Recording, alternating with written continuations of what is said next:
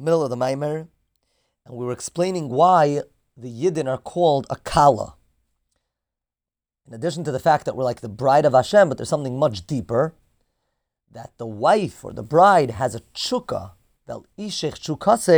there's a desire to the extent of Kala, which is Kalais HaNefesh, where the person feels like they want to go out, such a deep yearning, where they want to lose their very existence, the way they are, separated and become one and united with Hashem, and that's why we're called Kala.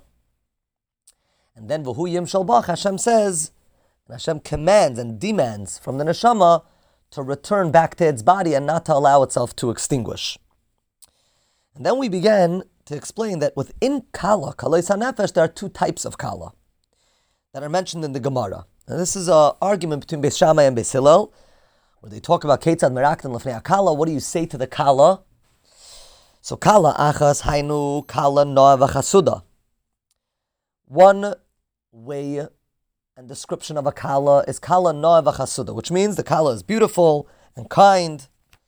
And it's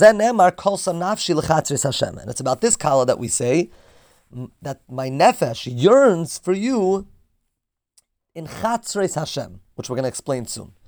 The courtyards of Hashem. The Abeis, which is Beis Shammai's shita of what you're supposed to say about a Kala. You don't just say Kala Noa וחסודה, Kala K'meit Shehi, whatever exactly the argument is. But he says you talk about a Kala the way she is, afilu חיגרת Sumא, even if she's blind or crippled, you say it clearly. You don't over-compliment, or again, exactly what the argument is not for right now.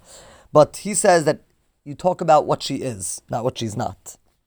Nאמר ובשרי ירננו about this type of Kala, which is Sumא and חיגרת, it says, my heart and my flesh sing to you, my Hashem, my living Hashem, or the living Hashem.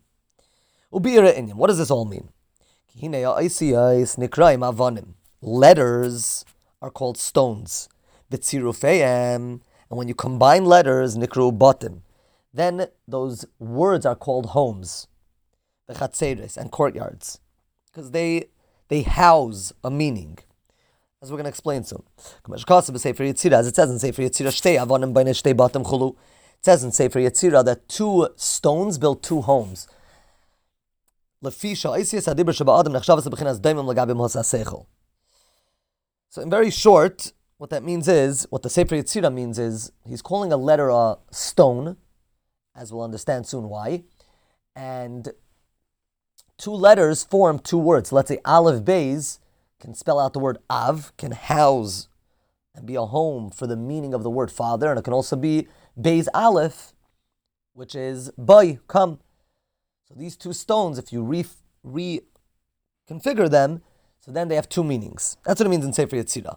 But now what we just explained is that Oisiyos are daimim, are lifeless, which is why we're calling them stones, compared to the intellect that's within these letters. The infinite amount of worlds that exist, which are all different types of levels. And the way we understand that is there are infinite amount of worlds. There are so many types of angels and so many types of tzaddikim, which each tzaddik, his intellectual capacity and his emotional capacity are different than another tzaddik.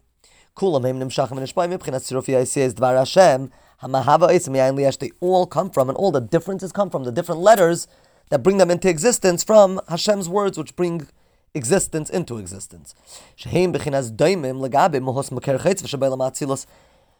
This dibur that brings everything into existence is like daimim, is like lifeless compared to their origin, which is in Atzilus. Even their origin and their source and their root in Elam Atzilus.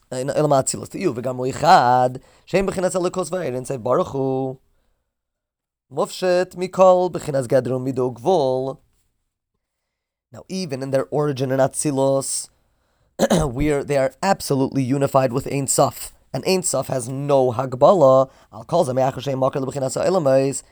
שנמשך מהם למטה, יש שם למעלה בכוח כל כך כיחס והמשכה שיסהב מהם בחינת שכר כסלמס בפעל ממש. Even though in the world of Atzilus, where everything is unified and everything is one, still because it is a source for division, so all of the division and all the differences originate there. Tomorrow, Mitzvah Hashem, and more explanation, Mitzvah Hashem, tomorrow.